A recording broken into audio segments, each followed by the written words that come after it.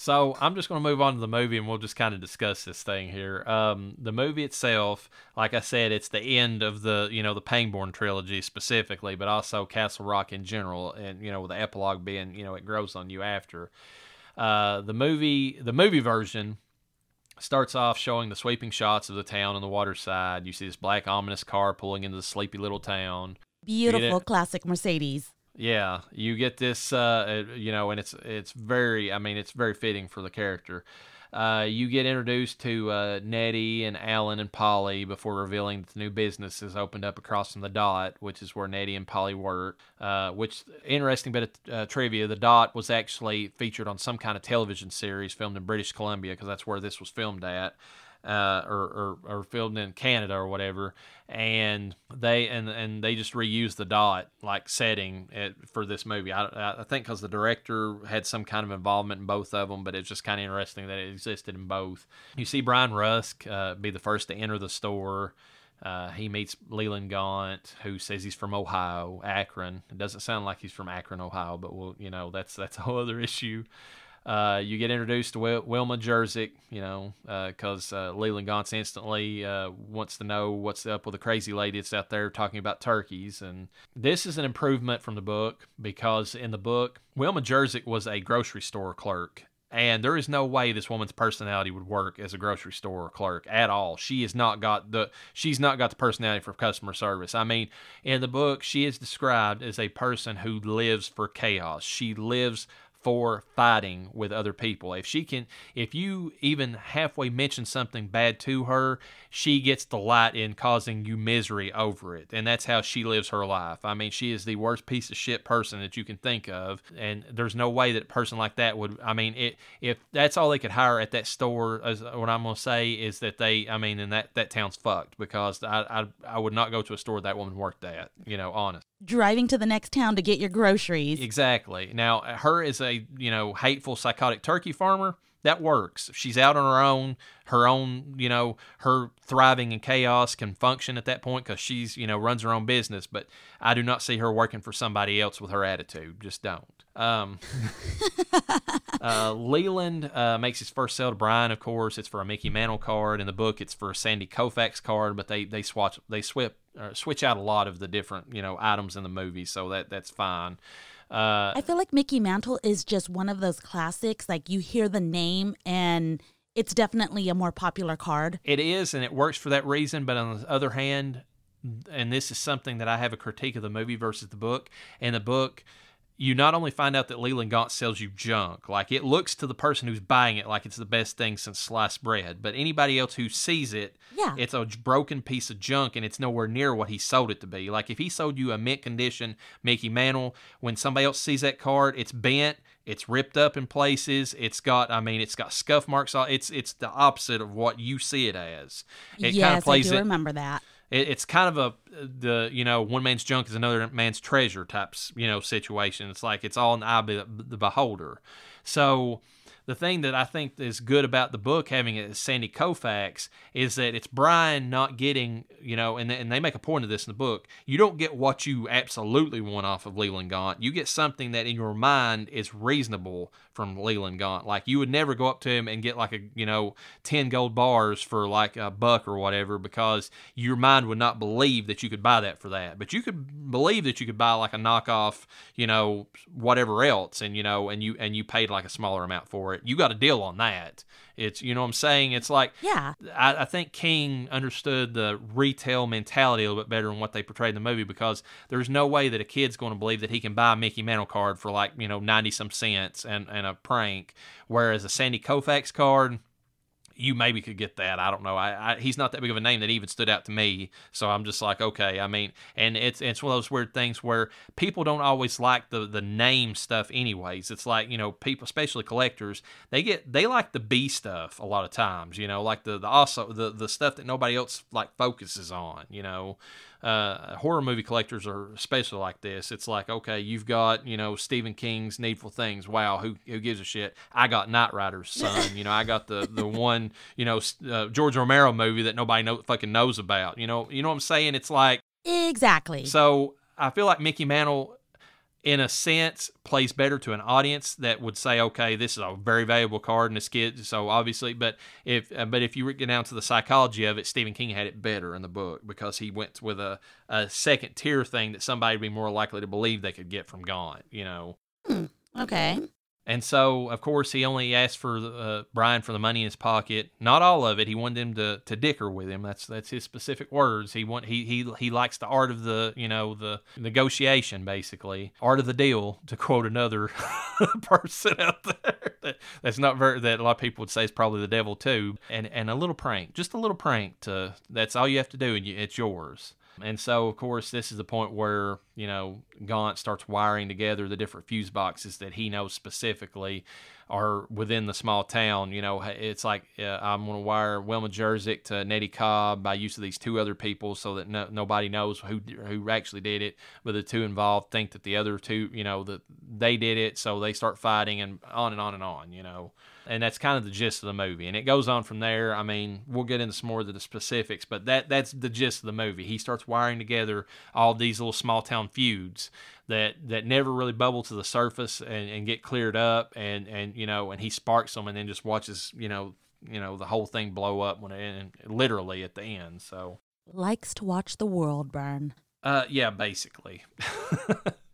Now, I'm going to go through my positives of this movie first, and you can rank yours, because I've got a lot of negatives, and I'm going to save them for last because that's the tone of this. I'm going to set it up before we ever get to our rating. I'm negative on this movie. I mean, it's not the worst thing I've ever seen, but there's a lot of bad to it. So the positives for me is that some of the consolidations in the movie, while I believe that a longer movie and possibly a miniseries or a television series, especially with today's streaming that we're used to, would have been way better for this, and I think, and we'll get to that, everybody involved in this agreed that it would have been better as multiple connected stories. The consolidations they did, as far as, like, I'll give an example. In the book, Polly owned a sewing shop that she worked with Nettie.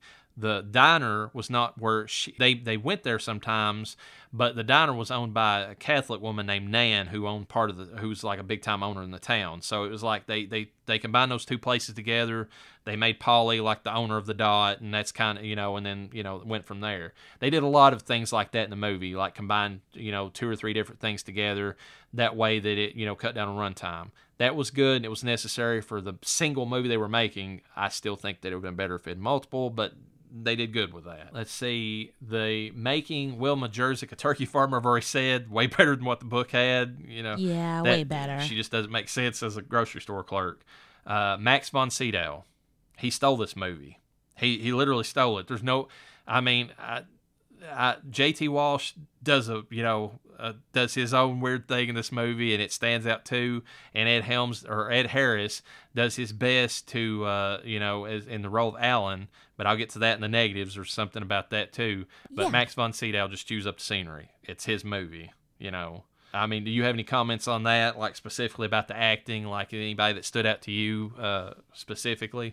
Unfortunately, I do not, because, I mean, everyone played their part, but it's that even Leland Gaunt in general, I mean, I know this person owns the movie, blah, blah, blah. I mean, but all right, let's move on because I need to save this for critique. Okay, that's fine.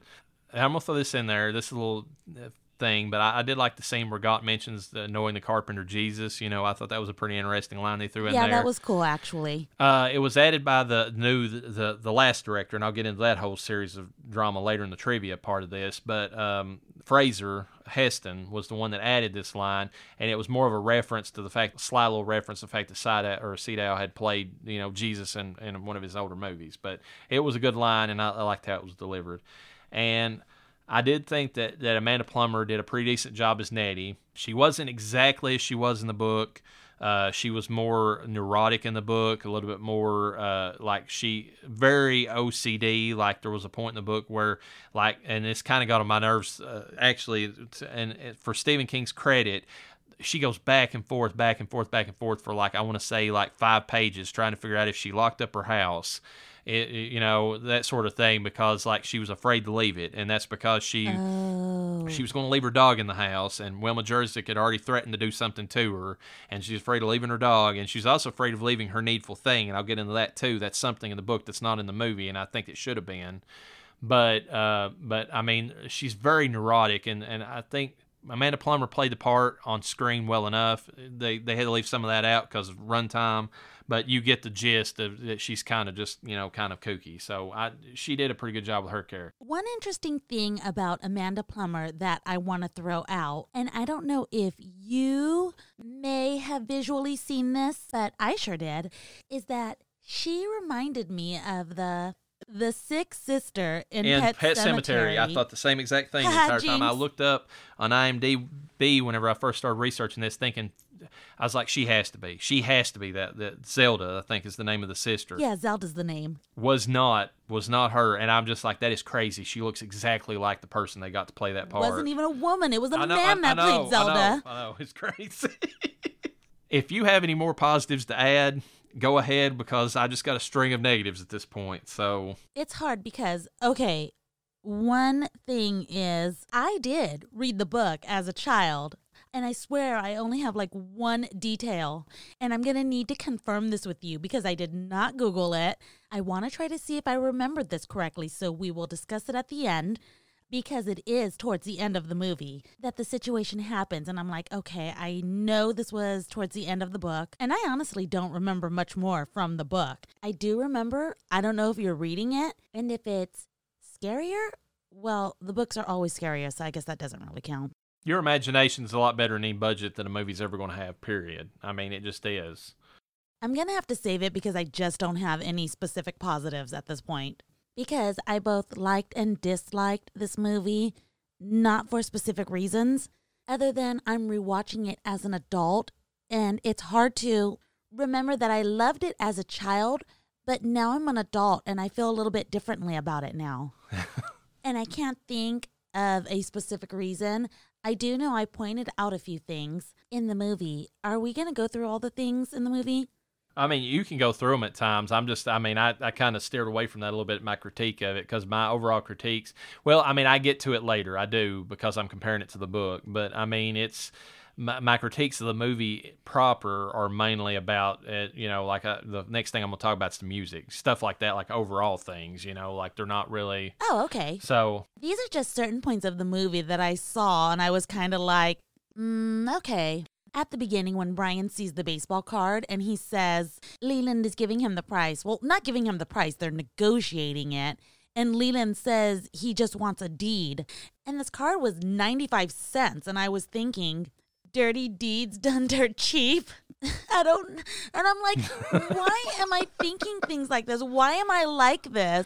Stephen King had that, Maximum Overdrive. It was I think the soundtrack was entirely AC/DC, so that's not far off. So okay, good. So I'm glad I'm not the only crazy person that does this during films.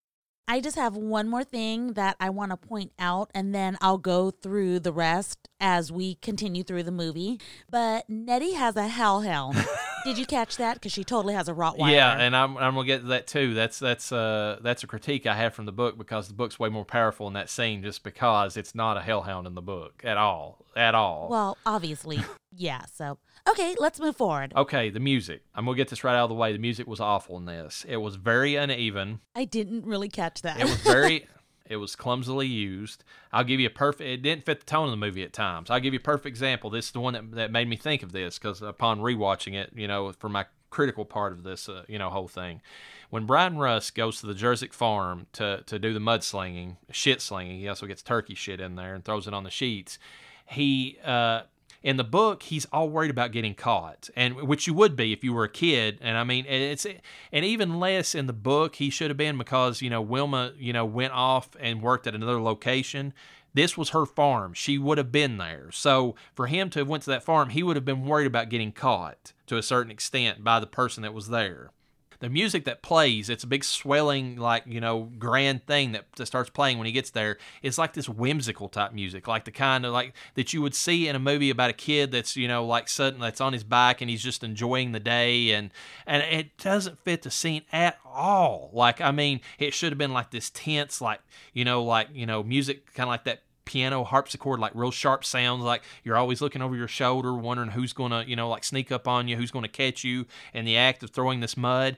And like, it's totally not that. Like, it's just him having this grand old time and this real lighthearted whimsical music. And I'm just like, what the hell were they thinking when they did this? I mean, and it's not the only time in the movie. There's several other times where they do like this kind of goofy lighthearted music, particularly around Buster's scenes. And I'm like, if you want to sell him as a villain, don't play him as like this jovial, like goofball type character. I mean, that doesn't sell the horror of him being like a Renfield at all. Yeah, that makes sense, because for him specifically, he was comical. That's all I can say, because he wasn't threatening or scary or menacing in any kind of way. And honestly, in the book, he wasn't painted as the, malicious, like thing that you worried about. He was the thing in the background that was going to, kind of set off some more dominoes. But he was like the third wheel in the unholy, triumvirate or whatever, the unholy three between, in the book, it was Leland Gaunt, Ace Merrill, who did the bulk of the work for Leland Gaunt, and then Buster was like the wild card. He was the one that was like the bottom of the rung. He was the one that threw the wrench into everything. And there was several times, and they hint at it in the movie, but there's several times in the book where Buster, contemplates suicide, because he's crazy, and in the book they give a reason why. He has a legit family history of psychosis that he's probably inherited, and it didn't really start coming to fruition until he started going to the racetracks like young in his life, and as part of a job thing, he was just kind of drugged there, and he realized that he like had this gambling addiction that he never knew he had. Like, he had none of the other psychosis or addictions that his family, his parents or his dad in particular had, and his uncle. But gambling was his. And when he got into gambling, that just set him down the path. And so he's more of a sympathetic character in some ways, even though he's still kind of a piece of shit. But in the movie, they just play him as just like too broad. I mean, like, he's just too comical and like and the music doesn't help at all in that sense. Yeah, definitely not, because he just came off laughable. And then one other thing I was going to say is that horrible scene of Ave Maria playing over Gaunt as he's smiling and steepling his fingers in his leather armchair as he's enjoying the chaos that he's, caused to happen in the town. That is so heavy-handed. It's so amateurish. It really makes this movie seem to be more like a, the made-for-TV film that it feels like, it's just this big, Ave Maria playing, grandiose, and him sitting there just smiling and his eyes twinkling, and I'm just like, oh my God, it comes to a complaint I have in the movie versus the book in general. Anytime they would switch to Gaunt specifically in the book, it was more about his thought process, what he was trying to accomplish. It was a little bit of monologuing, and that can be bad in ways, and I could see how that'd be bad in a movie. But there was ways that you could give more depth to Gaunt himself as a character when you switched to him during these scenes, instead of just showing these just Hallmark movie-esque like scenes of him just like, chuckling and, having a good old time. It didn't add to the movie at all. Like, it was just cutting back to him and him smiling, and then it cut back to the chaos. Give me something more Gaunt in those scenes. Like, I mean, what he's thinking, there's a great many scenes in the book where he's like, doing one-on-one deals with people, and like he starts out being like this very pleasant, very accommodating person to Ryan, and then everybody else after that, he gets more and more sadistic to the point that literally when people walk into his door toward the end of it, he's like putting them in a trance, which he does in the book, and that's a whole other thing I'll get into, and instantly just telling them to shut the hell up. He's going to tell them exactly what to do, and he's tired of their shit. And I mean, you see that progression in the book, you never see it in the movie. You never see anything like that, Yeah, in the movie, he's very basic bitch, pumpkin spice latte type horror. I mean, there's no real depth that he's adding, which listening to stories of the book, listening to people talk about the book, I realized just how much more to him there is in the book, and the movie watered it down a lot. Yeah, and I mean, it's just scenes like that with that grandiose music playing that just totally ruined any kind of development they could have had for the character. It really did. I think I was just numb while watching this movie, honestly, because it didn't affect me as much. But now when you were talking about Buster, yeah, I did catch that. I did catch the Ave Maria. I didn't think too much about it in terms of irritating me. But you're right. They could have added just a little bit more than him just sitting there, tapping his fingers together like the typical villain. He might as well have had some mustache twirling going on. He's literally like Mr. Burns in The Simpsons Yeah, in that scene. exactly. He's got his fingers stapled together, and he could have said, excellent, like that could have been it. Yeah, oh my God. And this plays into this goes right back into the music. This is another facet of the movie, the cinematography. It was so amateurish in this movie. It didn't add anything to it. And I'll give an example I have of this. Is there was these weird times where it would have these angles and zooms that were more wacky than were anything else. Like you'd have scenes where you would start out on Buster or like Nettie, and they would be, and I guess to symbolize that the character's kind of off tilt herself, but the camera would be like sideways, and then it'd do this weird little twist to get up, or zoom in on their face or whatever, and it was really goofy, and it didn't add anything to the horror element of the movie, and it was more comedic than it was anything else. It almost reminded me of somebody attempting a Sam Raimi style, like weird camera thing, but not done nearly as well. You know what I'm saying? It was like you take like scenes from Evil Dead and completely, and instead of having the whole movie kind of be like those interesting camera angles, just kind of pepper them into what is mostly just a workmanlike, let's keep it, everything mostly in frame, not really move the camera that much type movie otherwise, and throw these little goofy like things in there. It really is not tonally consistent in the cinematography either. And it's hard because I try to base the movies that I'm watching. When I think about the filming and the staging, I try to think about when it was made, but the fact remains that there's no excuse because there are other films that were made in this timeline that had way better filming going on. So while I would like to use the excuse, oh, well, it was the 90s, there were other movies that were made in even the 70s and 80s that had way better filming than this. If you want an example of the difference, Dark Half, by weird coincidence, even though it was filmed in 1991, came out in 1993, the same year as Needful Things. One came out at the beginning of the year, one came out at the end of the year. It's night and day in the cinematography. You take George Romero and what he did with Dark Half, and I mean, there's all these dark scenes. He plays on the tension with the way he films it. It's night and day versus this movie. I mean, this movie is... You couldn't have asked for a more like 90s made-for-TV special than what this movie was filmed like. Exactly. You know what? I'm just going to say it now, and this is just a slight interruption because you had mentioned that this might be better if it had been turned into a mini-series or something like that. And I agree with you on that. I mean, we are talking about Stephen King, but do I need to remind you about the Langoliers? The Langoliers is the worst. I will give you that. And a lot of people have fond memories of Stephen King's It, and myself included. But when you go back and watch that movie, it is very amateurish. Also, the only thing that really stands out in that movie is really, the portrayal of the actual character, It.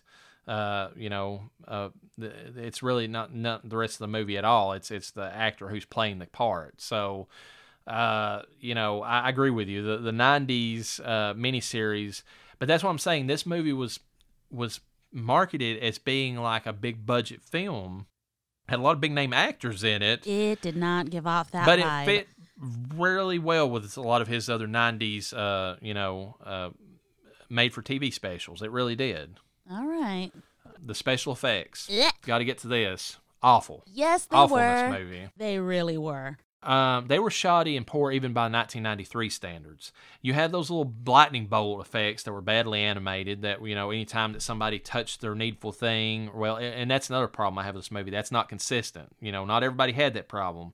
I think like Hugh Priest, when he touches his jacket, he doesn't have that lightning bolt, or at least I don't think that, or somebody in the movie doesn't. He did. Because I remember. I don't think the Baptist character that got the phallic piece, I don't think he got the lightning bolt effect. The Baptist didn't, and I don't think the Catholic priest did either. And I don't know whenever he grabbed the chalice, which I don't really, think that it showed much. Was that supposed to be the fucking Holy Grail? I don't know, because in the book, the one person who gets like a religious icon gets like this piece of wood that's like a big splinter. And from Noah's Ark. And it's Noah's Ark, yeah. And so, okay, so yeah. See, I do remember some details, and that makes more sense because you can, and like going back to what I said about how Leland Gaunt sells you something that's believable. You can believe that a old petrified piece of wood might be from the Noah's Ark. I mean, in a sense, especially if you're really religious, but trying to believe that you've got the actual chalice there in front of you in like a little store in your hometown that's that was the Holy Grail. Bullshit. There's nobody. Yeah, he was really obsessed with that, and I was like, what is that supposed to be? Well, that's a whole other critique of the movie, is that they don't, half of the things they show in that, they don't reveal what they actually even are. But I mean, when it comes to these special effects, they do the lightning bolt effect, then they cut to some poorly, visualized scene of whatever the person's seeing at the time they pick it up.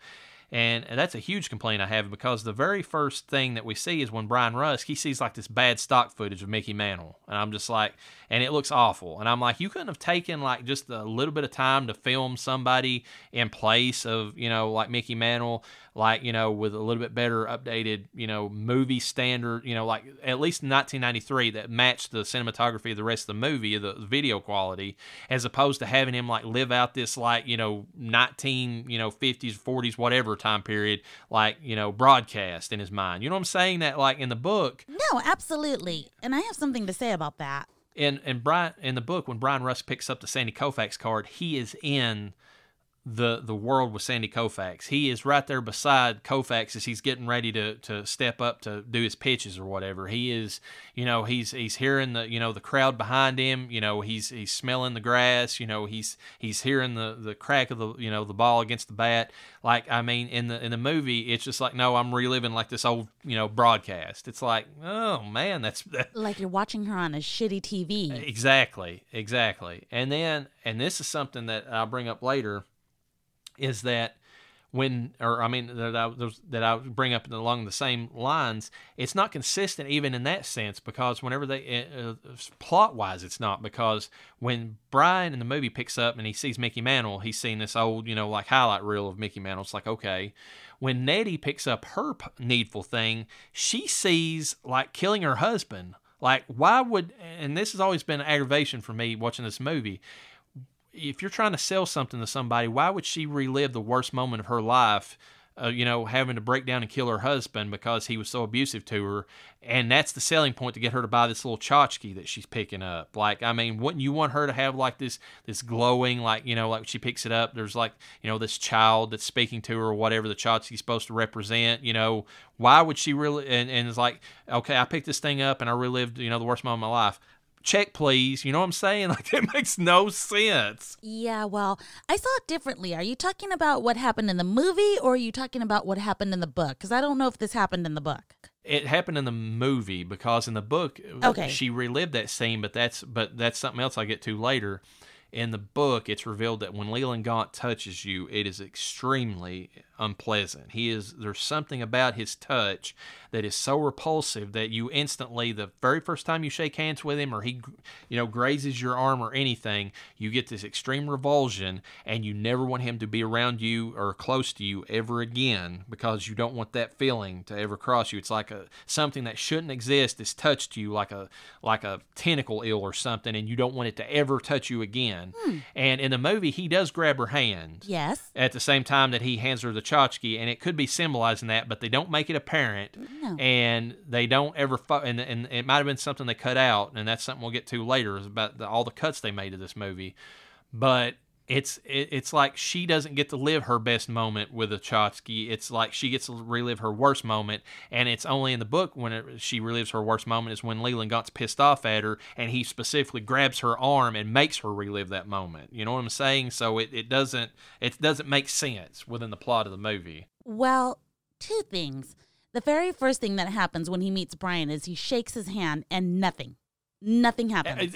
Exactly. That is right. I remembered. I was like, there's somebody he shakes hands with and it doesn't happen. So there you go. He shakes hands with Pangborn as well. And that's something else that I hate is that, and it wouldn't matter if you hadn't read the book. It's fine if you watch it in the movie, but I hate it as somebody who read the book. In the book, he never gets to meet Pangborn, or Pangborn never gets to meet him because Gaunt goes out of his way to not have Pangborn ever come into his shop because Pangborn can see the junk as it is. Like Pangborn. Oh, because isn't there two? Isn't there like another character that knows what's up? There's only one other character that sees the junk, and that's only whenever he attempts suicide toward the end of the book, and that's Norris Ridgwick. Norris Ridgwick can finally see through the junk at that point. But Pangborn can see through the junk because Pangborn was exposed to the supernatural in the Dark Half whenever he met George Stark. That he now can see, like that opened up like something in his like mind, in his psyche, in his psyche, he can accept the supernatural, and so he sees past the illusion as it was. Like it no longer, like his past experience or brush with the supernatural has gave him that ability. And Gaunt even mentions in the novel, and this just makes it so much, a meatier story and better written when you combine them like that.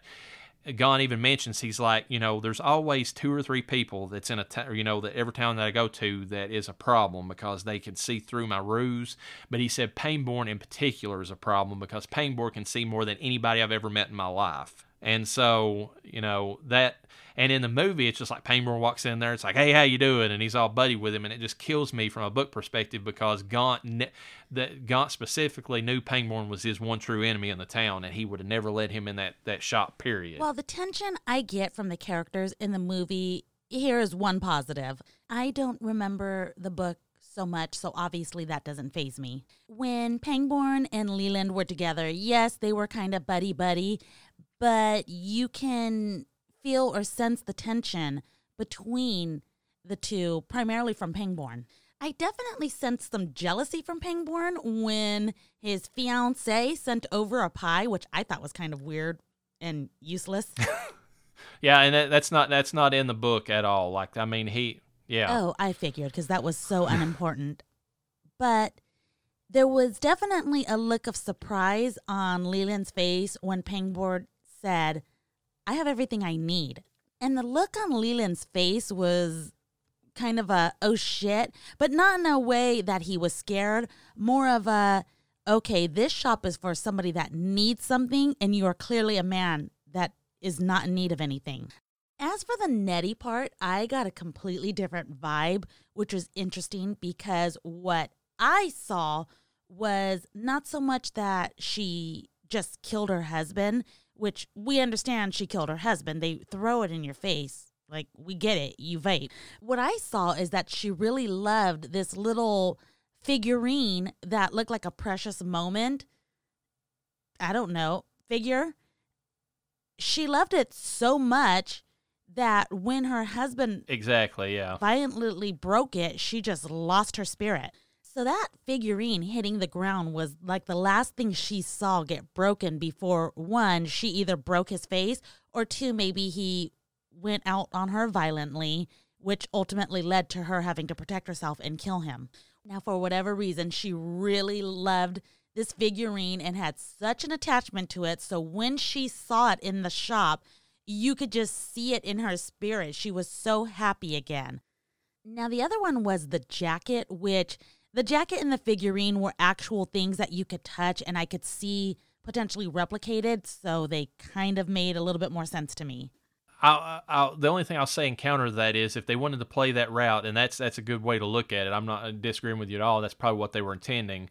But there's 2 things to that. If they wanted to go that route, they should have focused on her enjoying the Chotsky for a minute or 2 in her mind and her memory before he came up and smashed it. That way you got a better, because that was one of those scenes that was also poorly cut and poorly edited, where it was like constant swoops around and all that. if they would have just lingered on her for a moment and how much peace that thing brought her before her husband came in and smashed it, then you would got more of that image that you're talking about. Oh, yeah, absolutely. But it you almost just had to imagine in your head that she loved it so much because you really didn't get any indication. But the other thing in the movie is it almost paints it the other way and makes it seem like she is a sadistic person herself, because if that's supposed to be the thing that she enjoys, then and they focused more on the side of where she almost killed her husband, or they didn't quite show her killing her husband in that scene, but it led up to that scene. It's almost symbolizing the fact that Tchotchke gives her pleasure because it reminds her of killing her husband, and which was enjoyable for her to do. You know what I'm saying? It almost paints it the other way around. I like the way you think. That could make sense, and I guess it all just depends on how you view it, and I like the way you're viewing it because it's a little darker. It's giving the movie way too much credit, but I mean, that's... It is giving the movie too much credit, but it's also things that you have to use your imagination. I think there were certain things in this film that they could have actually shown. You know how we always say, like, don't show everything, leave a little to the imagination? I think they did that way too much in this film. Yeah, they did, and I mean, I even like they were. I was reading in the trivia about how they basically focused all their budget on trying to recreate a skinned dog, which I guess I should have put this at the top of the episode. Rut-row Raggy, we got a dead dog in this one. Rut-row Scooby, really. Which was one of the reasons it was rated R, by the way. Yes, I have to throw this out there. This movie was rated R for sexual content, which was passionate kissing on a bed at best, mind you. Yeah, I'll get to that. That was a cringe scene, but we'll go on. Yes. And the only scary scene, scary and emotional, we have the Rut-row Raggy scene that we mentioned. We have a doggy death. But the thing about that doggy death is they spent all their budget on making this skin dog prosthetic, and I don't even remember it being in the movie for like more than a split second, like at all. Yes, maybe a whole second if you put the two scenes together, which, by the way, did you like the way it looked at all? I did. I didn't. It don't stand out in my mind at all, like just because it was so quick. Are you serious? I mean, for me, I thought they did good. It had to be. I was more scared than sad. It had to be good because Amanda Plummer, who's a big animal lover, I mean, would refuse to look at the prosthetic before they went in there or the piece before they filmed, and that reaction she has in the movie is her real reaction. That's the first time she saw it, and it freaked her out so bad that she literally broke down on set. I did too. I do not remember this as a child unless it was such a bad memory. I just forced it out of my head. The kids definitely enjoyed it, but to be fair, you are correct. It is maybe a split second. We had to rewind and pause and play in slow motion just to try to get the full effect, but I thought they did a good job. Money wasn't well spent because I feel like it could have been, you would have been sad for the dog because it's a dog death, but they focused on it being so scary, and when it comes to budget, there's other things they could have done. Honestly, if they had just shown like a basic dead dog, they could have just had a fake furry dog laying on the floor with a little bit of blood around it, and you would have basically had gotten the idea that, oh shit, this dog was killed by this man. You would have been sad. I think that would have been just fine, but they went full-blown scary, horrific. I mean, this dog was skinned and tied up with its paws behind its neck. I mean, what the fuck?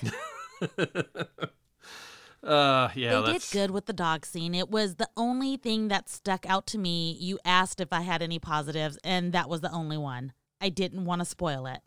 Well, I'm glad. I mean, that was the one thing that they focused on, so at least they got that, even if the rest of the special effects looked like shit in comparison. That's where they hit the mark, you know? That's as far as my critique of just the movie itself, taking it upon its own like merits. That's where I mean, my beginning and end. It had just everything came together, make it just look like a slapdash made for TV movie. Despite the fact they had these veteran actors, these people who in every other way did a good job with what they had available. It's just the plot of the movie and how much was cut out of it just didn't work. I mean, because that's my biggest complaint about the movie in general. If we're going, I mean, just one more thing about the movie, the plot. You go from a few scenes of a couple of people fighting each other to literally in like a few minutes, or it feels like just a few minutes later in the movie, the whole town's like at each other's throat and blowing up. And you're like, how did we get to this point? Because the movie does not give you the background information I mean, it's another one of those instances where you were talking about how you have to infer it. It's like in your mind, all these people in the background are doing their own little infighting, but there's nothing in the movie to hint at that at all. The only one thing I remember of that, which is stupid because they didn't focus enough on how badly these things were needed and how possessive these people were over these. I only got one instance at the very end of the movie, and it was one guy that was like, "You stole my Treasure Island book." Yeah. That's the only instance. And you were like, oh, he's obsessed with his first edition Treasure Island book. It's hard because without the visual effect of what you said at the beginning of this review, where in the book it looked like shit, but to the person it meant the world to them, it was like, they really should have emphasized that, and they should have given them more of a reason to be. They should have just had more supernatural effects in this movie. And I know sometimes horror films try to give off that human horror effect, which they kind of did, even though there was a supernatural entity that made people do horrific things. I get the human horror aspect. I just think they could have done a little more with the supernatural effects. I rarely say that because I know you can overdo it. Let's divert real quick to Leland Gaunt to show why I think they could have gone a little more supernatural. Great actor. I really thought that his mischievous tone was amazing. I never really, even though in the book we know who Leland Gaunt is, in the movie they never really quite tell who he is, unless I missed something. Now, my daughter... There's one line in the movie where there's one line in the movie where he's talking to, I believe it was Hugh Priest, when he's handing him the gun so he can go after Harry Beaufort or whatever he says. And he's basically, that's whenever he's saying, he's like, I've lived for a long time as a peddler and basically like the Middle East or whatever. That's the only time in the movie you get any hint as to anything about Leland Gaunt in the movie. Yeah, but it doesn't specify in the movie. Is he a demon? Is he helping the devil? What is he? That's why I put the question mark after devil, because everybody paints him as the devil that watches the movie. Yeah. And that's what the directors even kind of, hinted at him as. But in the book, he's not that. I mean, Stephen King paints him as a demonic character, but he's more of the Lovecraftian mythos. He's more of like when we talked about the last season of, Chilling Adventures of Sabrina, he's one of those, humanoid... Trinket salesman. Yeah, well, he's one of those humanoid Lovecraftian figures that travels from town to town sowing chaos. I mean, that's what he does. And it even hints in the book, I mean, he hails from the plains of Ling, which is like this Lovecraftian, other world. I think it exists in the dream world in Lovecraft's mythology. And that's where he collects the cocaine that he gives to Ace Merrill to keep him, constantly on his leash, is from the plains of Ling. And you don't know what Ace Merrill is snorting if it's coming from this other world dimension, but you can be assured that it's, even worse than what cocaine would be as far as like what it's doing to his body and his brain and everything else. But it's almost like dream dust or something. And then, oh wow. And then there's one scene where Merrill goes to pick up the car for Leland Gaunt, because that's one of the bones that I've picked. The rest of my critiques are just, the book versus the movie. In the book, Leland Gaunt just appears. Like, his shop's there one day, he's in it the next, no explanation where he came from, nothing else. That adds to the supernatural, kind of, background to him. It's like, where'd this guy come from? How did he get into town? And at one point he has Ace Merrill go and get his car at this location that's like in a rundown part of like one of the neighboring cities. And it's like when he goes there, it's so creepy. There's like nobody there, and the people that are like the one or two the homeless people that are there, they've got this weird look about them, like they're emaciated, not just on drugs, but like their spirit's been stripped out of them. He goes to this, when he goes inside the garage, like there's a tape player inside of it that plays on its own, and it's not plugged up, and it's gaunt. That's, clearly he's not been in this place in years because there's dust all over everything. But Gaunt just like recently recorded this and tells him exactly what to do and what to pick up. And, it's kind of explained away. Meryl's like, really freaked out by it, but he has a bump of cocaine and he's able to deal with it. But I mean, oh shit! And you got to remember that's a little bit of trivia about this movie. This was the first book Stephen King wrote when he became sober. So he had literally for years been on cocaine and every other drug imaginable. So he knew. Oh yeah. So when he was writing Ace Merrill in this movie, it's a stand-in for himself. He had some depth to add. Yeah. And so, there's a mention in the garage, like there's something written like near it that says, all hail Yog Sothoth or something like that, and that is a Lovecraftian god or elder being. So there's Leland Gaunt is more of a Lovecraftian creature than he is technically a demon in the novel. In the book, they don't. That's still a supernatural thing, though. I mean, no matter how you paint him, the movie should have given us more of that. I mean, look at. My daughter said, and she all but ruined any optimism I may have had for this movie. But she said, if this were a demon or the devil standing in my room, she said, you would laugh at him. And if you can't take the devil seriously, then he can't control you. Well, and I was like, okay, that's true. It's fair, and they add a lot. And Stephen King, I feel in the movie they tried to make him too humanized, and in the book Stephen King does a very good job, despite the fact that he's hypercritical of this book, and I think it's mostly because it was his first sober book, and he's hypercritical of the job he did. But he did a really good job, in my opinion, of like straddling the line, because Leland Gaunt appears human, he mostly acts human, but there's the things with his fingers, like being like almost all the same length, which is already creepy. They're really long. His touch is, repulsive, which goes into another scene, going back to what you said earlier, that love scene or whatever. If his touch is that repulsive to, Nettie, then why can he have a love scene where he's rubbing all over Polly Chalmers? You know why? Don't make any sense. I have the answer.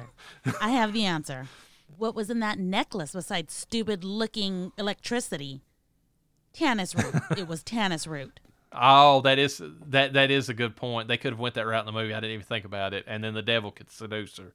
In the book, it's totally different. It's like some kind of like Lovecraftian, like spider, like creature that is actually. Thank you. You confirmed the one thing I remember from the book, or that I think I remember. Wasn't there a huge spider that crawls out of the necklace? Yeah, and it feeds on her.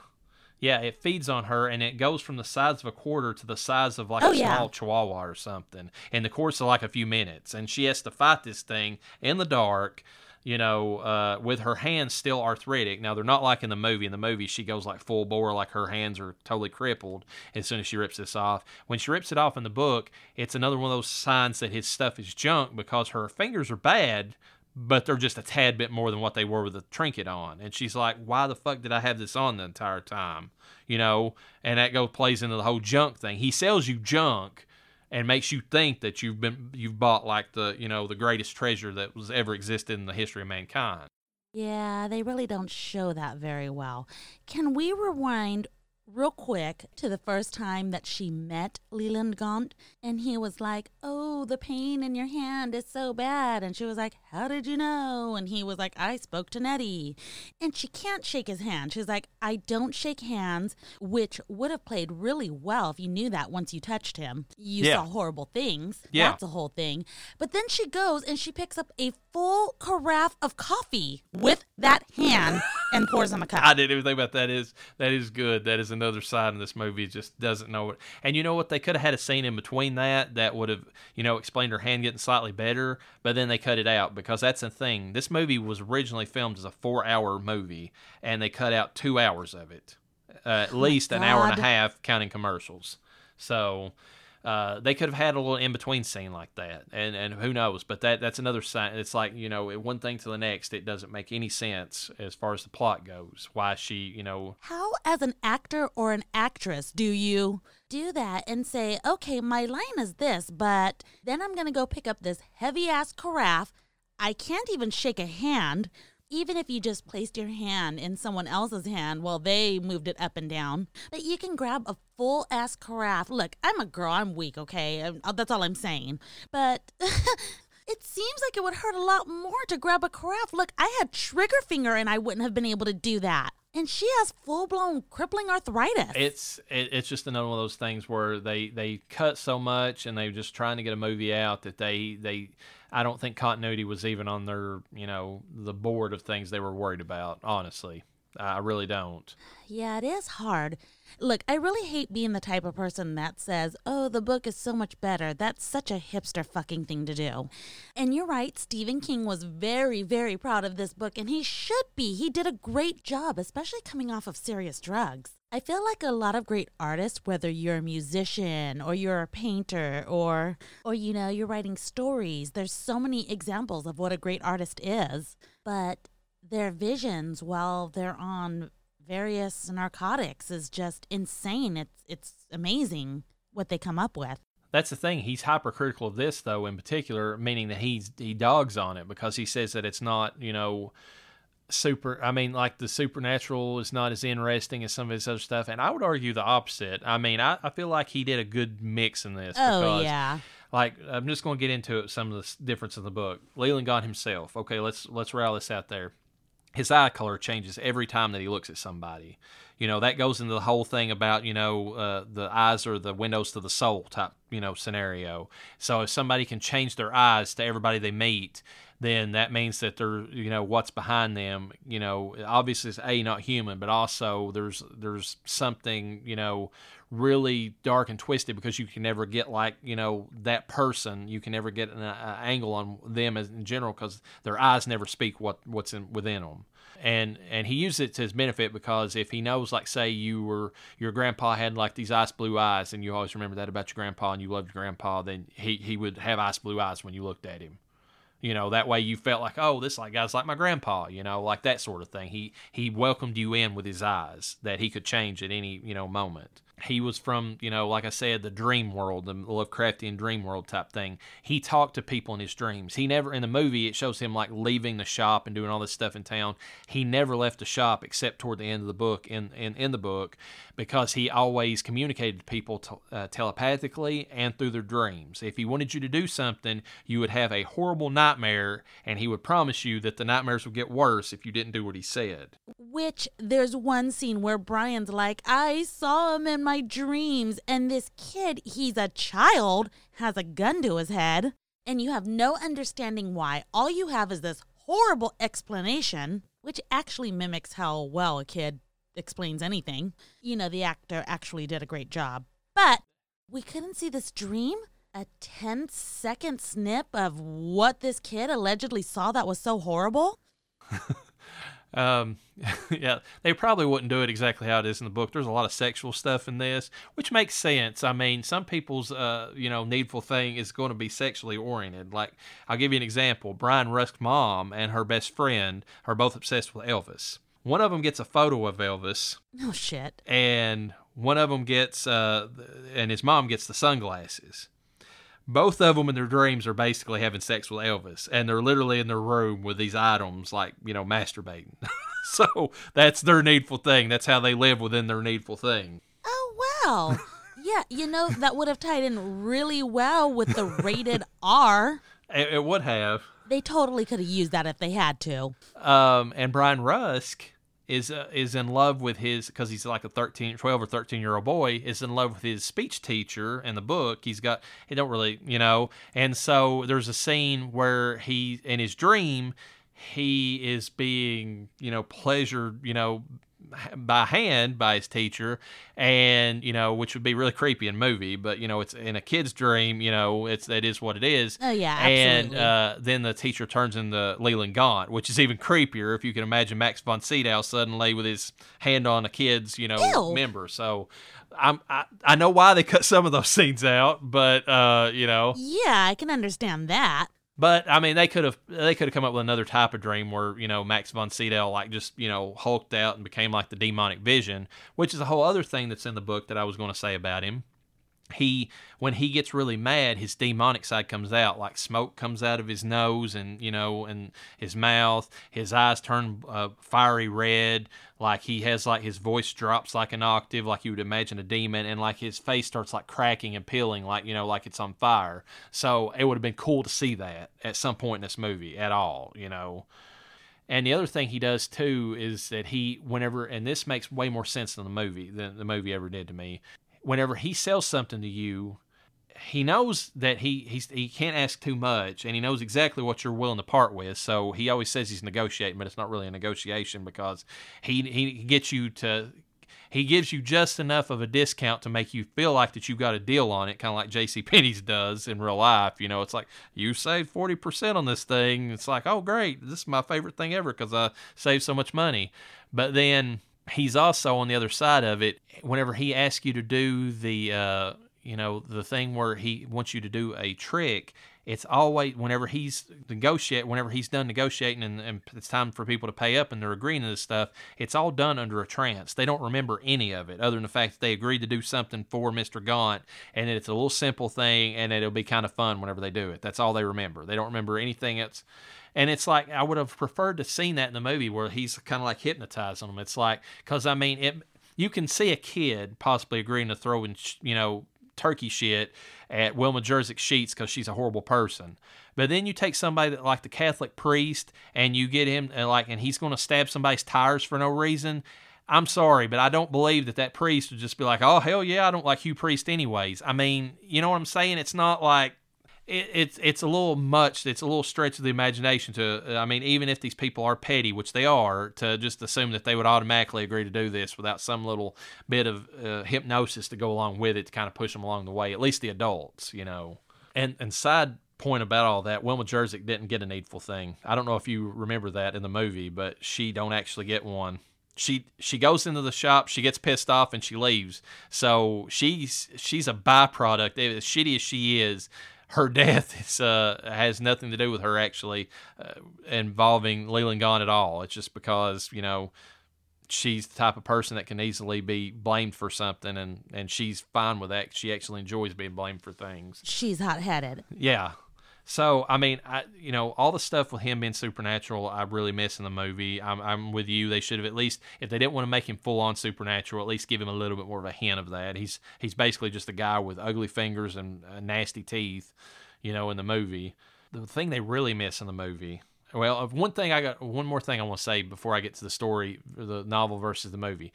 Did you realize that the lead in this movie, Alan Pangborn, is not in the movie for almost an hour? No, I did not, if we're being honest.